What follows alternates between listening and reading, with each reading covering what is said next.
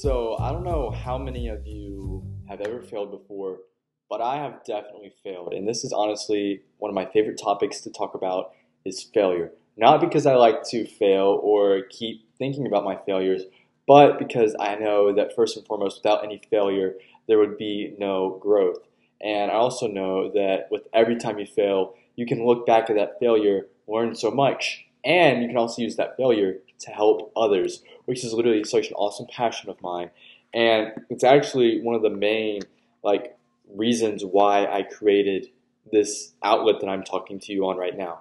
See, 2 Corinthians 1:3 says, "Blessed is the God and Father of our Lord Jesus Christ, the Father of mercies and God of all comfort, who comforts us in our troubles, so that we may be able to comfort those experiencing any trouble with the comfort with which we ourselves are comforted by God. For just as the sufferings of Christ overflow toward us, so also our comfort through Christ overflows to you."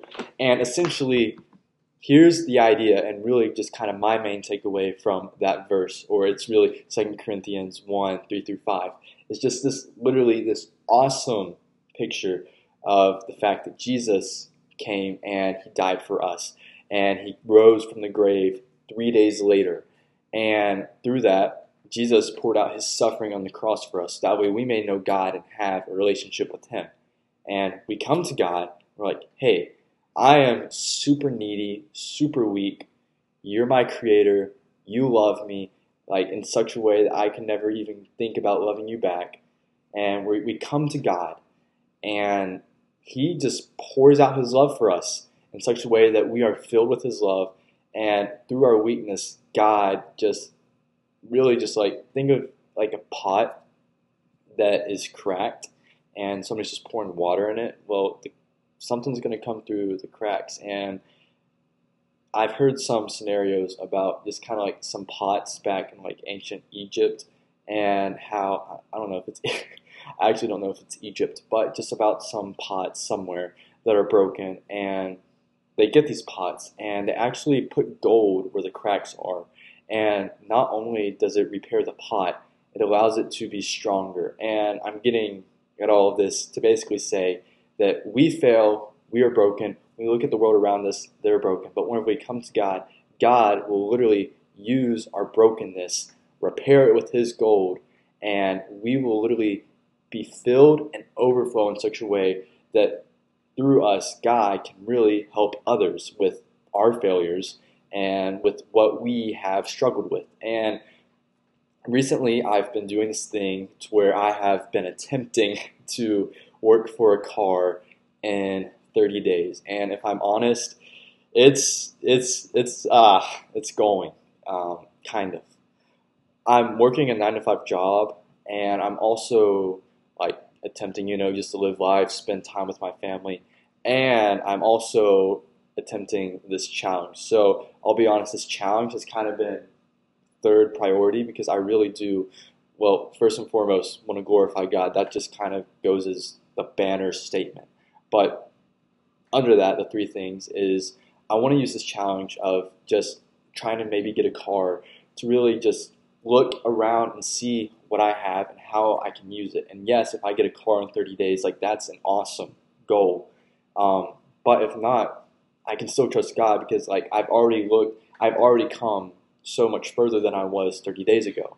The second thing I can do, and my second goal, is just to kind of help my family look around and be like, okay, this is what I have. This is how I can use this to worship and glorify God. And one way that I've been doing this is my mom is a photographer and she's trying to start a business with that. And I've been honestly just praying with her, encouraging her, and just really trying to push her to learn how to just, I mean, she already knows how to do so much and she's literally so awesome.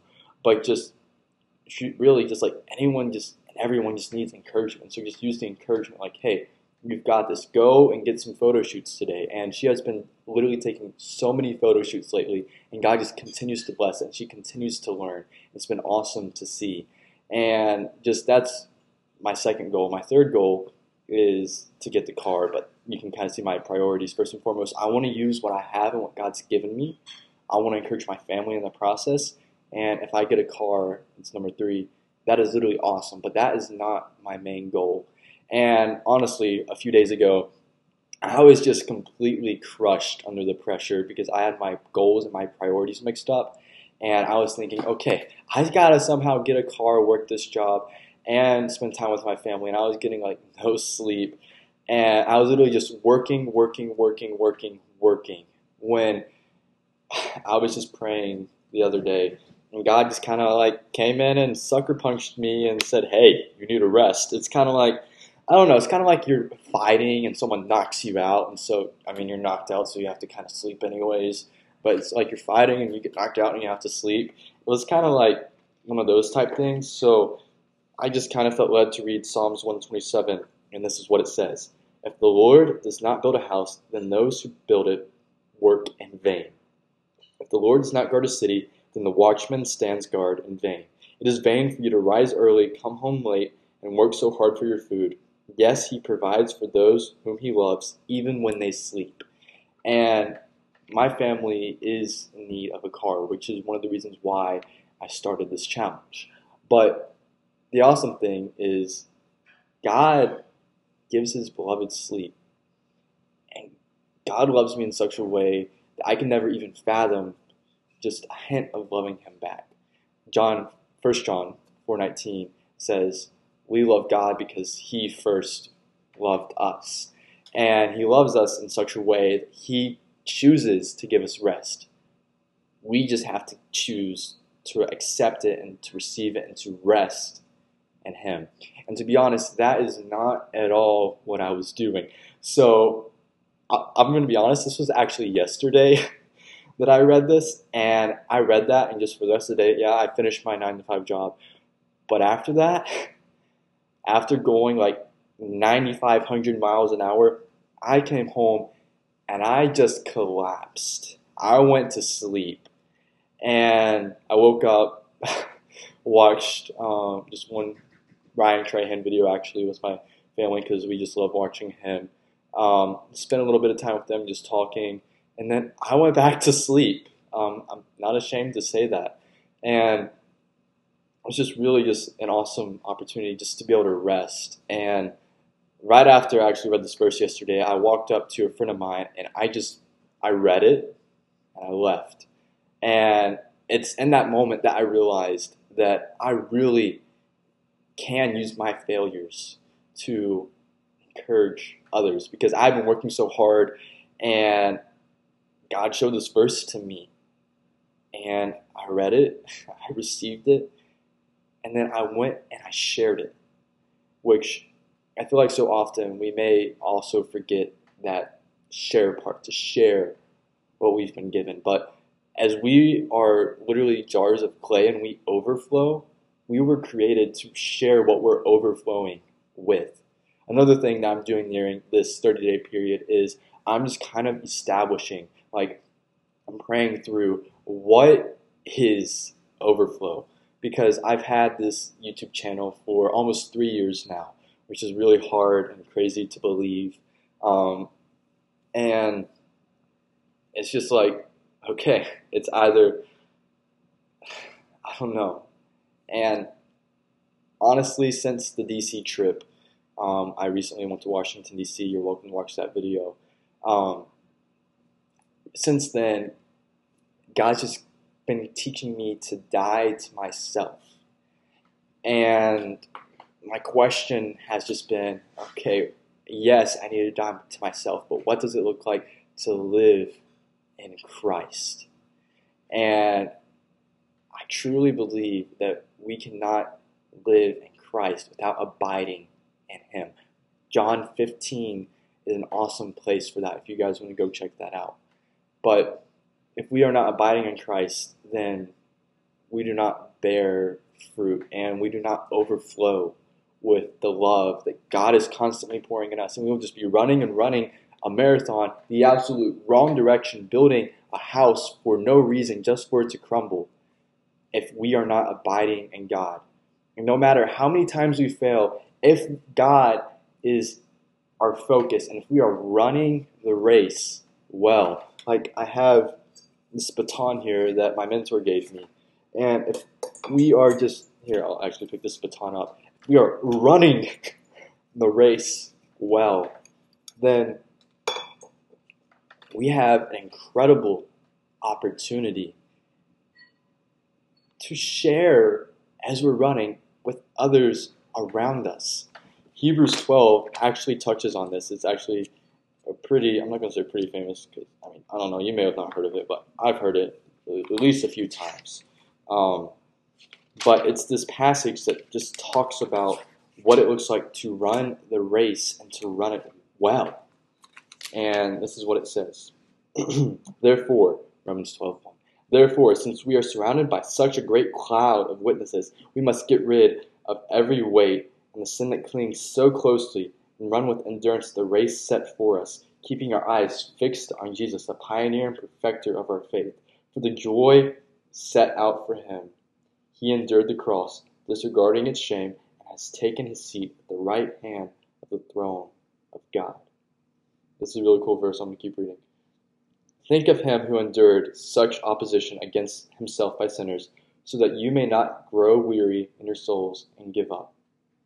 We are running, and even if we trip and fall on the way, and even if we grow tired and weary, Isaiah 40:31 talks about how God lifts even the youths up and strengthens words. He strengthens them. I'm going to actually read that real fast because I love that passage. Isaiah 40:30-31. Even youths get tired and weary. Even strong men clumsily stumble. Yes, I fail. Okay? I wrote a book called How to Talk to Girls. You can buy it on Amazon. Little plug. I'm actually kind of trying to work on a legit version of it, but right now it's just kind of a picture book. But I wrote this book called How to Talk to Girls because all of my friends and my friend group had girlfriends, and I did not have a girlfriend, and I felt completely left out. And I did not really know how to talk to girls, if I'm being honest, and I've honestly learned a lot since then. I'm not saying I'm an expert talking to girls, but like God used that failure of mine, how to talk to girls, in such a way that I could never even imagine. Like I just got through with this gap year program, and he literally paid for it with that book that I wrote as a joke because of my failure. Like just let that sink in. God literally used a failure of mine to provide for me in such a way that I could never even imagine. Now, I'm going to read Isaiah 40:30-31 again. I actually never read 31, and you'll see why in a second. Even youths, hey, that's me. Even youths get tired and weary. Even strong men, even strong young men, that's also me, clumsily stumble. But those who wait for the Lord's help find renewed strength. Those who wait for the Lord, those who rest in the Lord. They rise up as if they had eagle's wings. They run without growing weary. They walk without getting tired. So my question for you, as we're kind of wrapping things up, is what are you tripping and stumbling over right now that you can surrender to God, that he can use not only to bring you closer to him, but to bring others closer to him through you, giving them purpose and just helping them to know the love of God. And you can't do this without abiding in God. You have to be abiding in God. You can do that through a relationship with God, and you can kind of cultivate that relationship through doing things such as reading your Bible and praying and meeting with a Christian community. Those are all great ways that God's really done that in my life. So I'm going to repeat that question. How are you running and tripping and stumbling over things? And are you surrendering that to God? And my second question for you is, what do you see in your life that needs to change? And is there a way that God has equipped you in a unique way to meet that need? Like, for me, it may have been how to talk to girls or working so hard I just crashed whenever I came home last night and just went to bed. How's God equipped you in a unique way to meet a need? And yeah, let's take those away. I would really love to hear some questions that you guys have about Christianity, the Bible, maybe just life. Please comment those below because I want to start diving into those and just really just start sharing what God has taught me. I'm completely imperfect, as you have heard already. I'm so broken, but God is so good and He uses broken people. So I don't know where you are today. I don't even know who you are, but I know this. You are loved by God. You are created in His image, and you are my friend.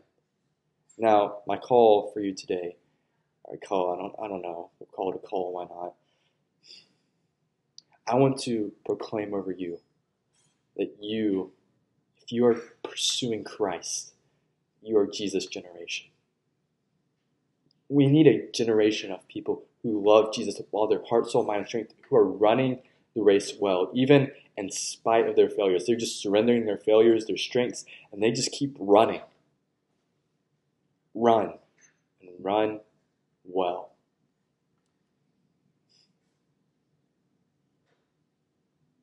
Run. Thank you guys for watching. I really appreciate it. Again, comment below any questions you have. I want to start diving into those. And if this encouraged you, share it with others. And I would honestly love your prayer as I'm still doing all these challenges in this work. And yeah, thank you guys. Thank you for watching. Hope you have a good night. God bless.